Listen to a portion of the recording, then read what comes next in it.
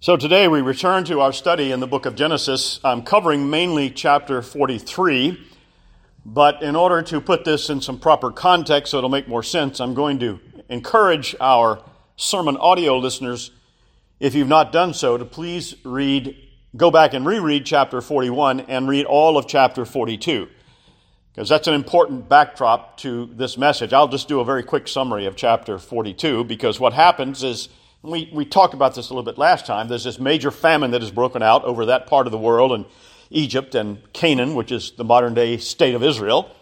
And Joseph, being exalted to the high position he became in Egypt and storing the food for the Egyptians and everybody else, word finally gets over to Canaan, and specifically to Jacob, Israel, and the people who actually make up the Israelites at that time in that early stage, that there's food to be had in Egypt because they're starving too. And so he tells his sons, these brothers who sold Joseph into slavery so many years earlier, to get themselves over to Egypt and get some food so they won't starve to death. But he says, I don't want you to take Benjamin with you, their youngest brother, because he not only is the youngest, but he's the beloved son of his beloved wife Rachel, who has died by this point. So they go to Egypt, and they don't realize that Joseph is the big shot man, to put it in rather vernacular terms. He's become this high exalted ruler, and they don't realize that's who he is. But he recognizes them. And so again, I urge you to read what happens in chapter 42. But what happens is that when Joseph sees them, he decides, I need to see if these people have learned anything since what they did to me. And so he sort of plays a game with them in one sense, in that he accuses them of being spies from Canaan. They, of course, deny that. And he says, okay, then you're going to need to go back and bring me proof that you're not spies. And just as sort of a guarantee, I'm going to keep one of you here. I'm going to choose that guy, and it happens to be Simeon, who is the youngest among them. And while they're all together worrying about what in the world they're going to do, he grabs Simeon, binds him, and takes him out of the room and says, okay, you go back to your father and tell him what's happened. And by the way, here is some grain you can take back with you. I'm collapsing a lot of this together. But what they don't know is that Joseph has arranged for the money that they paid for the grain to be put back in the sacks. Anyway, they get back to Jacob and they explain to him what happened. And he says that they have to now take Benjamin back with them to prove that they're not spies. And of course, Jacob goes crazy because that's the last thing he doesn't want to happen. But anyway, they convince him, and they do it because that's the way it's going to be. And at a certain point in chapter 42, the text indicates that they have finally come to terms with their guilt. And they're thinking, what is going on here? We've been accused of this. Now we've lost Simeon. Now we got to take Benjamin. We got this money in our sacks that we paid for this. That's going to look bad for us. And it suddenly dawns on them. The Lord is bringing judgment against them for what they did to Joseph so many years earlier. And they still don't realize that the man they've been interacting with is Joseph. And so we'll pick up the message here, and I'm going to be referring to different verses in chapter 43, which is the main focus. And I'm using this text of chapter 43 of Genesis to talk about the marks of a faithful church, and specifically faithful church members. One of the most striking things that many people come to realize after studying the Older Testament is that the basics of God's plan of redemption are essentially the same as they are in the New Testament. Now, there are many people who have only a passing acquaintance with the Word of God. They mistakenly assume that the church is exclusively a New Testament institution, and that it has actually nothing or very little to do with the Older Testament. That is a popular misconception. Now, let me tell you why it's popular. It's popular mainly because of the horrible influence. And I'm not backing away from that description, friends. It is and was and continues to be a horrible influence of the Scofield Reference Bible and the heretical dispensational theology it promotes. But the Word of God teaches the opposite, the precise opposite of the Scofield theology system. The word church is actually a translation of the Greek word ecclesia, where we get the term ecclesiastical, And literally, it means a separated assembly or a gathered people. In this case, the gathered people, the assembly of God's people. Now, that same Greek word is itself a translation of the older Hebrew word that means exactly or essentially the same thing. So then whenever in the Older Testament we're reading about the called out, gathered people of God, the people of Israel, we're reading about the Older Testament church. Now, to be sure, it is the older covenant version of the church. It is the church as it existed before the time of Jesus, but it is no less the church of God. And that is why when we study the lives of men like Abraham and Isaac and Jacob and Joseph, we who are the new covenant people of God by His grace can learn about what it means to be a part of God's covenant family from them. What it means for us as a congregation, as a denomination in the Bible Presbyterian Church, General Synod, and as individual believers in Christ. And based on this reading today, I'd like for us to consider 5 things that are essential ingredients of being a faithful member of the household of the Lord. In other words, that's what creates faithful churches. Now, there are 5 of these things. I'm going to mention 2 specifically, and then I'm going to sort of group the final 3 together. Here's the first. The first ingredient or mark is responsibility. Responsibility.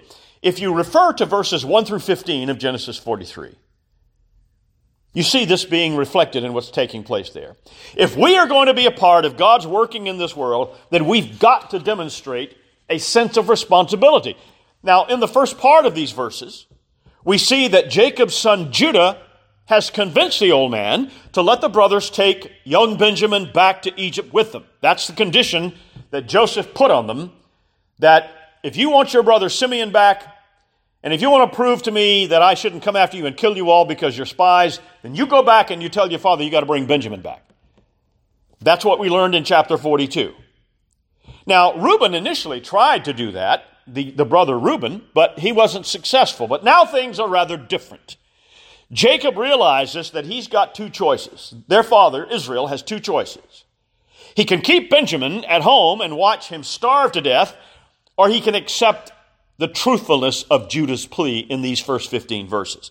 Now, if you look at verse 9, you see the seriousness of the oath that Judah binds himself to if he fails to bring Benjamin back. In the New King James, it reads this way, I myself will be surety for him. From my hand you shall require him. If I do not bring him back to you and set him before you, then let me bear the blame forever. So he declares that he will be responsible. He's guaranteeing his brother's safe return. So that man, Judah, whose family line, by the way, will be the one from which Jesus of Nazareth is eventually born, he's willing to take on the responsibility of his brother's safety and ultimately the well-being of his entire family. Judah made that offer because he was convinced that going to Egypt for food was the only way for the covenant family to survive the famine. And in verse 8, Judah tells Jacob that if he refuses to send Benjamin, then Jacob himself will not survive. And so Judah is thereby calling upon his father to trust God, to work out their deliverance, and trust Judah's leadership.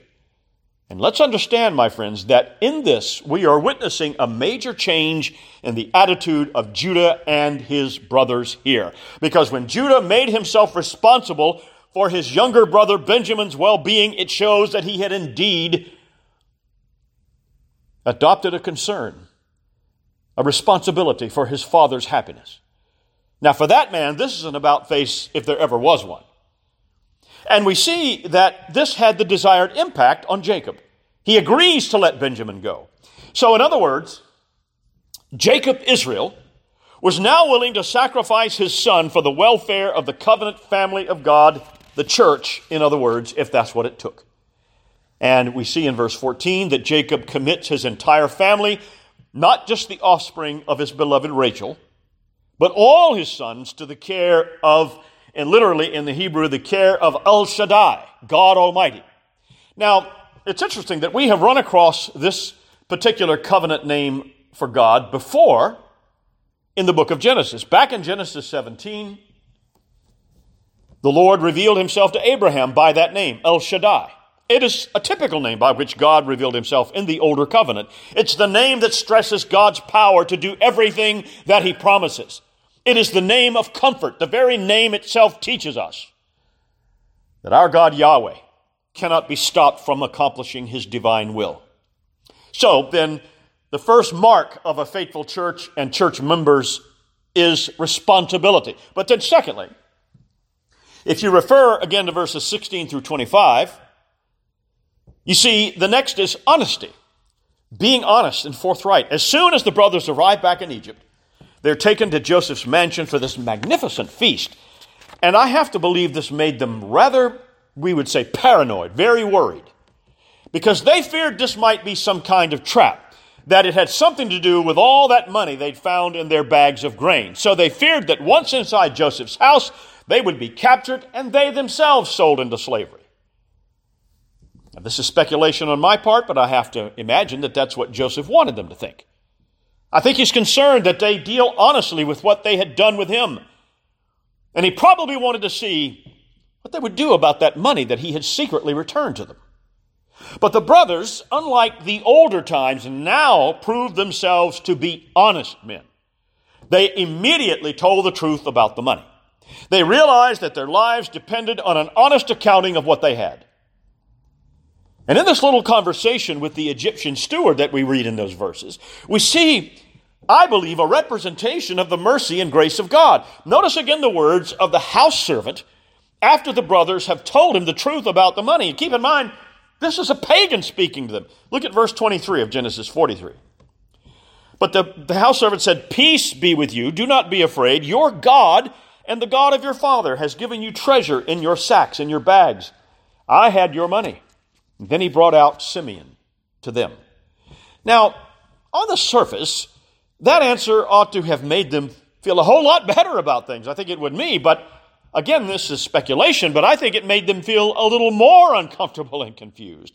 Because, as I mentioned earlier, they've already begun to feel guilty, according to the text, about what they'd done to Joseph. They're now fully aware of how wrong they had been when they sold Joseph into slavery, when they plotted to kill him, and now here is a stranger telling them that their God is blessing them with peace and abundance. That is indeed the incredible message of the gospel, my friends.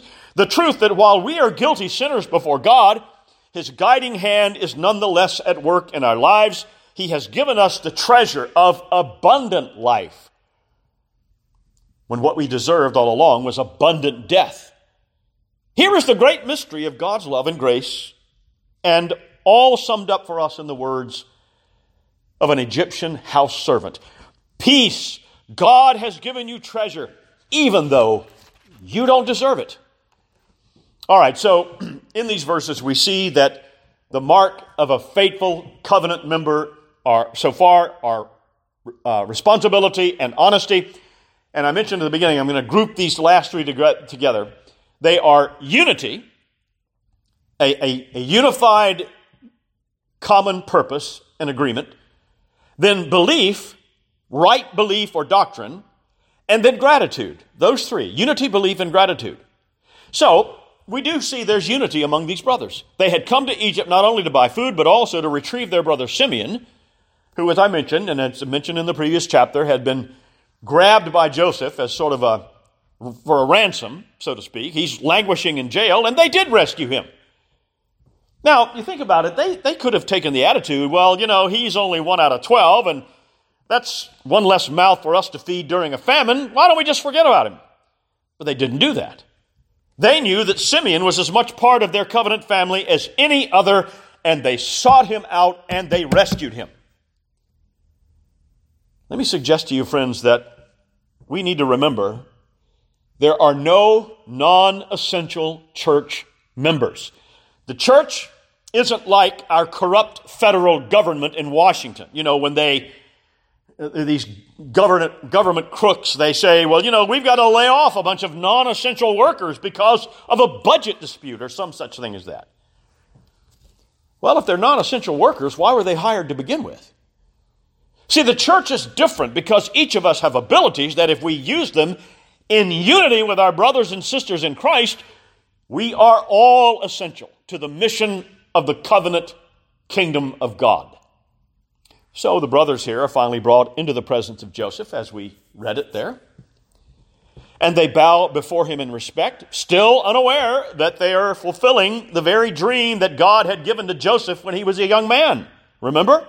And I dreamed that everybody in the family bowed before me. And now we need to understand that Joseph, he's throwing this big feast and this big party for his brothers, not simply to be nice, not as a nice gesture. No, I think this is also part of testing them. He wants to see if they're going to treat Benjamin, his blood brother, just like they treated him. Will they charge Benjamin with having stolen that money? Maybe will they get jealous of him because he gets served 5 times more food than they do? We read here how Joseph inquired about his father Jacob, and then he focuses attention on Benjamin. And notice the very first word out of Joseph's mouth to his brother Benjamin. What is the first word? Look at verse 29, at least in the New King James Version. Then Joseph lifted his eyes. He saw his brother Benjamin, verse 29, his mother's son. So Rachel was his mother too. And he said, "Is this your younger brother of whom you spoke to me?" And he said to him, "God be gracious to you, my son." The first word, God. The first word he speaks to his brothers. And we see in verses 30 to 31, if you'll look at them again, the emotional upheaval that this has on him. It says there that he's overcome with emotion, and he has to leave the room because he doesn't want them to see him sobbing. He's so moved by this entire thing, especially in seeing his brother Benjamin. And finally, they sit down to this big feast.